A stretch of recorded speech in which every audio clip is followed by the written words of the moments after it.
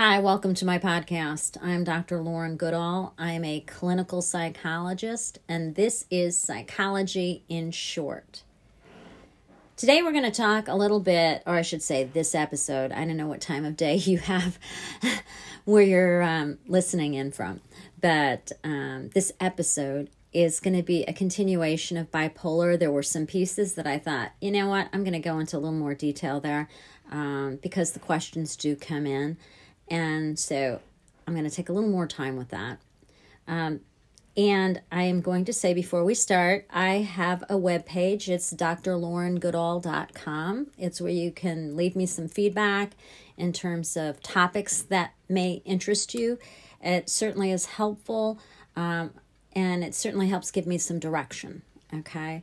And also I have a book. It's called Bipolar is Not an STD. It is available on Amazon, and I do take excerpts from it. It does cover mood disorders, bipolar, and personality disorders more extensively. Also some relationship issues, just kind of some fun stuff in there related to relationships. So, just to let you know. And so, let's just dive into it. All right, so the term bipolar 1 basically means that you have two distinctive areas of issue, areas in mood and areas in energy. And that's why I would get so frustrated when I would hear people giving behavioral descriptors of bipolar, because they're usually like, unreliable, doesn't come to work on time, doesn't focus, or is hyper-focused. And basically, you could describe that about a lot of different things.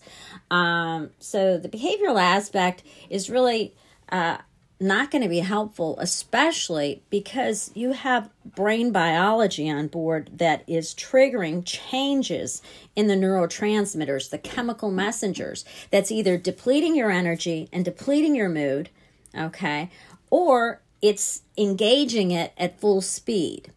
I will say that there are millions of people who deal with this. It's very treatable, but the battle usually is figuring it out and what's going on. That is like the most confusing part because of its onset. Usually, although children can have bipolar, that's a whole other topic, but say the majority come in their mid-late 20s in terms of onset. So, and it's a really confusing time to have an onset because basically it's like a genetic switch kicks on and a person's doing other things. They're involved in relationship issues. They're involved in work-related issues. So all of that will tend to just make the diagnosis very hard to make. It'll be very confusing. I've never been a fan of the term bipolar, mainly because of stereotypes. Whatever we don't understand, we just throw stereotypes to. And, you know, it's like the path of least resistance. It just is so not helpful. And even with professionals, there are a lot of professionals that really don't understand it. I talked a little bit last episode about 4 different components: depression. Okay, so we kind of know what that is: low energy, sad mood.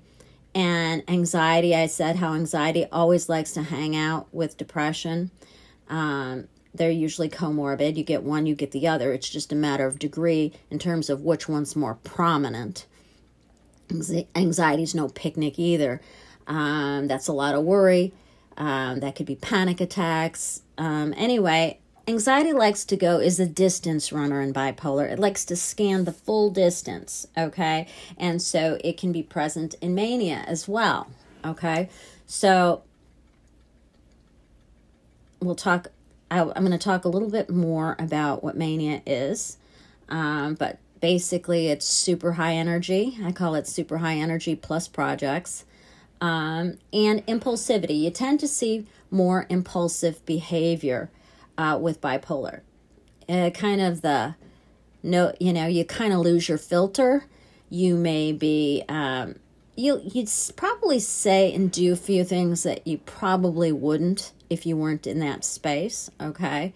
So just think of the mania aspect as having your norepinephrine or the coffee neurotransmitter in your brain, the thing that wakes you up. Instead of making you a cup of coffee, it's presenting you with several cups of coffee, probably espresso more or less. And there's only so much of that you can take before you feel really, really uncomfortable. And it also affects your focus, okay? But the impulsive aspect is you'll be more chatty, you'll be more sociable, you may be more intimate than you normally would be. Your sex life increases, not always, but can, okay? And sometimes that's a good thing, and sometimes that's not a good thing. You may spend more money than usual. Basically you're starting to operate without the usual brakes that you may normally apply in your life. Although I will say that people with bipolar tend to be great entrepreneurs. They are wonderful at creative in terms of making things happen. But in the maintenance aspect, things that require day-to-day detail, that's probably not going to be their thing. But that's usually why they have to hire people to do those kinds of things. Bipolar people are very successful people. So I think, basically it's the management of the diagnosis. And as I said, millions of people have this diagnosis. So it is very treatable. But the battle usually is just getting the diagnosis and understanding it. Most of the time, people don't understand. I call it the fluctuation in functioning, okay? I think that's a better word than bipolar. There's a fluctuation in functioning. So 1 minute, they're going, and they're on everything, and they're very, very, managing everything, following up with everything. And then the next minute, they're not getting out of bed. All of a sudden, it's like a COVID crisis. Like they have no energy, they don't follow up, they're radio silent, you don't know what happened to them. So there's going to be, distinctive spaces with this. Although with bipolar 1, usually the depression cycle is not as prevalent as the mania cycles, okay? So, and a lot of people function a great deal in between these two spaces. It's just the valley they don't do well with, or the mountains they don't do well with, meaning the depression or the mania. Those are just so extreme. They're very, very hard to manage. And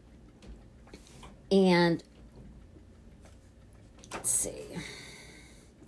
As I said, the big thing in understanding bipolar, and I take this quote, and even professionals are getting it wrong because they always do these descriptive behaviors, describe what they're doing. That's part of it, but the descriptors can fall under a lot of different headings and a lot of different disorders. So, you can get matched up with different disorders based on these behavior patterns. So the behavior doesn't really tell the story. I say it's the energy shifting and the mood shifts to look for. Okay, quote out of my book, I say professionals are getting lost in descriptive behavior patterns with bipolar when it's more important to track energy shifts and mood shifts. And so, and I say, I believe the key is not the behavior. Okay, those are just the signs. Those are just like the little flashes, but they're not the big program. They are the indicator light, but they don't necessarily tell the story. They just let you know it's kind of like a check engine light. Something's going on, but it's probably not what you think, okay? Because like I said, people get, and I said this before, people get kind of faced with it. You just need tough love. You just need this. You need some consistency in your life. Well, yeah, they need some consistency, but there is a biological component, a brain component, a neurotransmitter component, a few neurotransmitters that just kind of don't want to do what they're supposed to do. They don't kind of want to land where they're supposed to land, and they need a little assistance landing it, okay? I'm also going to talk a little bit about some of the terms. Grandiosity. Grandiosity is listed in a lot of the inventories, and I really hate the term because nobody really knows what it means, okay? They think they know what it means. Is a person grandiose? I'd like to say, well, what's your definition of grandiose? Okay, let me tell you what my definition of grandiose is. And like I said, it's all over the inventories, but it's not really very helpful, okay? Grandiosity is more like arrogance on steroids, okay? And when a person gets very manic, okay, manic, what were the signs? The speech accelerates. Basically, it's like your brain is a battery pack and it's plugged in, and it just, they could cover a lot of topics quickly, but the speech will change, okay? They will spend a lot of time talking, but it will be rapid fire talking. They can cover a lot of topics, okay? But there is good mania, meaning there's a lot of energy there. And like I said, there's a lot of people who have a form of mania and they have a lot of energy and they're not hanging out in psych hospitals or outpatient. They're at the gym. They're trying to burn it off. And they tend to be very thin, okay, because they're burning energy all the time. But the positive aspect of mania is when I say hyper and projects. Okay, so imagine a line going from the depression across to the mania, and as long as you don't get too much energy, you can still focus. Once a person gets too manic, they don't sleep. It's like they can pull all-nighters like nothing happened. It is a non-issue. That's a sign of mania. They're like, oh yeah, I haven't slept in 2 days, and it's not a problem. That'll be a sign, okay?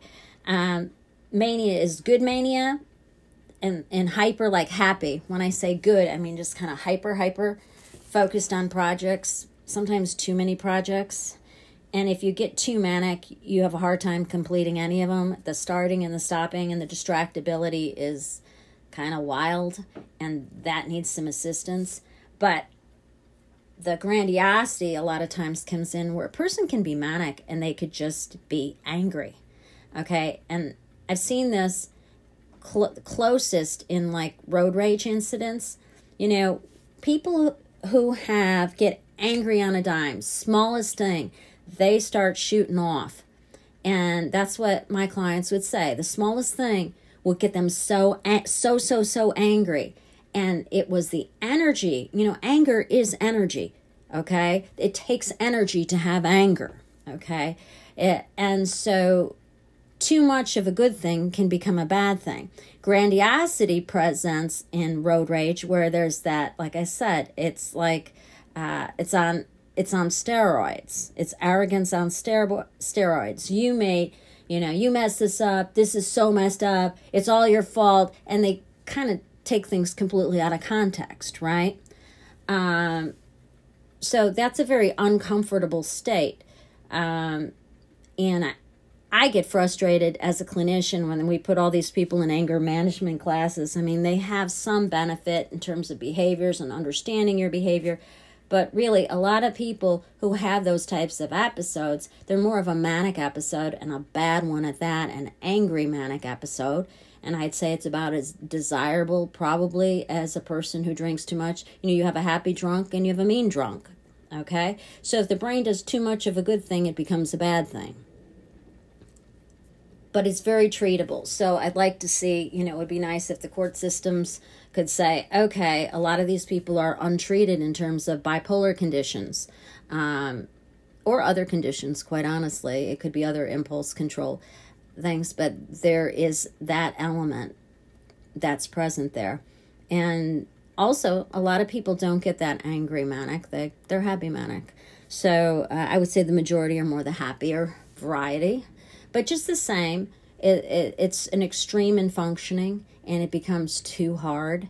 And so you have to seek out some form of therapy as well as some medication management. That is, self-medicating that. People do try it. I'm not saying they don't do it. I'm just, it's the harder road. Let's just say that. It's all been done before, but it's definitely the harder road. The next issue that I'd like to talk about is psychosis. A lot of times with bipolar, the idea of psychosis comes along. Psychosis is not necessarily the tag along of bipolar. It can be, but psychosis can also be the tag along for other conditions as well, okay? So it doesn't have to go with bipolar.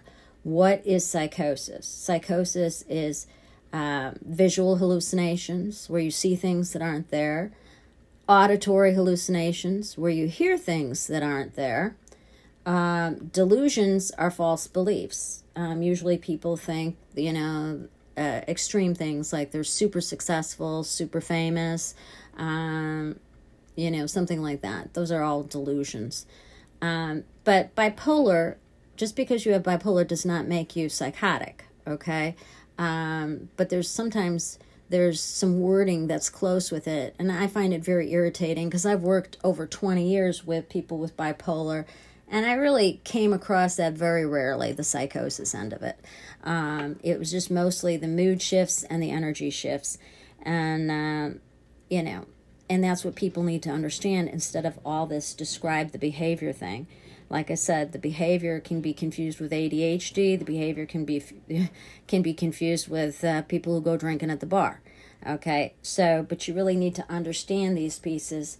And as a patient, the delays in diagnosis, in part, are, A, the way you're asked about your condition, but B, the way you describe it. So if you could track your energy, if you could track your mood and describe it that way in terms of what you can do, what you can't do, things like that, that certainly helps your provider tighten it up a bit. So I think those things are really important. Let's see if I have anything else I want to say about it, but I'll talk about this term rapid cycling. They say if you have 4 more episodes a year, you're a rapid cycler. Basically, so you have this low end and you have this high end. And there is actually spectrum in between, I would say. And a lot of people fall more in that in-between space or on the lower end. And I'll talk more about that, bipolar 2. But the idea of rapid cycling is that people have more recurrence. And, obviously you don't want extreme reoccurrence. It's just too uncomfortable either way. So that's a term, rapid cycling. But I've also seen people who can shift moods relatively, rather than distinct periods of days. They can shift moods in periods of hours. And that's a description in the books that I don't agree with, because I've seen people do that. And I think a lot of people have seen that, but by the time research comes to fruition, and inventories are good, but sometimes they get some wording messed up. The term grandiosity has caused so much misdiagnosis. When I would have people come to see me, they're like, hey, but I'm not grandiose. And I get it. Actually, most people with bipolar aren't. They're more down on themselves than they are, in your face, so to speak, or entitled, or that's usually not with mood disorders. So I think that's something in the research that just doesn't pan out well. So it just is what it is. But it's very treatable. And think about bipolar more or less as fluctuation in functioning, and with distinctive periods. And so not to get it confused with, behavioral issues. I think that's the biggest battle. And of course, go see the psych nurse or a psychiatrist to help assist you. And keeping in mind that biological components are very much involved in this diagnosis. And there is psychological components, of course. And we tie those in. But we want to try to regulate the biology first. And then we start taking apart the psychology. Because if you do it the other way around, just focus on the psychological aspects that the person's dealing with, because people are dealing with things, okay? And they are dealing with stressors and everyday stressors. But you'll end up in therapy for years before figuring out you have a biological issue that's tying in and creating a bigger issue for you. So I always say, treat the biology and then let's, get to the psychology. It just works out better, and you have to have some level of brain knowledge to work with mood disorders very well. Otherwise, you're just gonna, just keep going up, coming down, and you're not going to be helping your clients. So with this, I think this is a good space to close up. And again, visit me at drlaurengoodall.com, my webpage, and throw in some ideas for some topics. And thank you for joining me.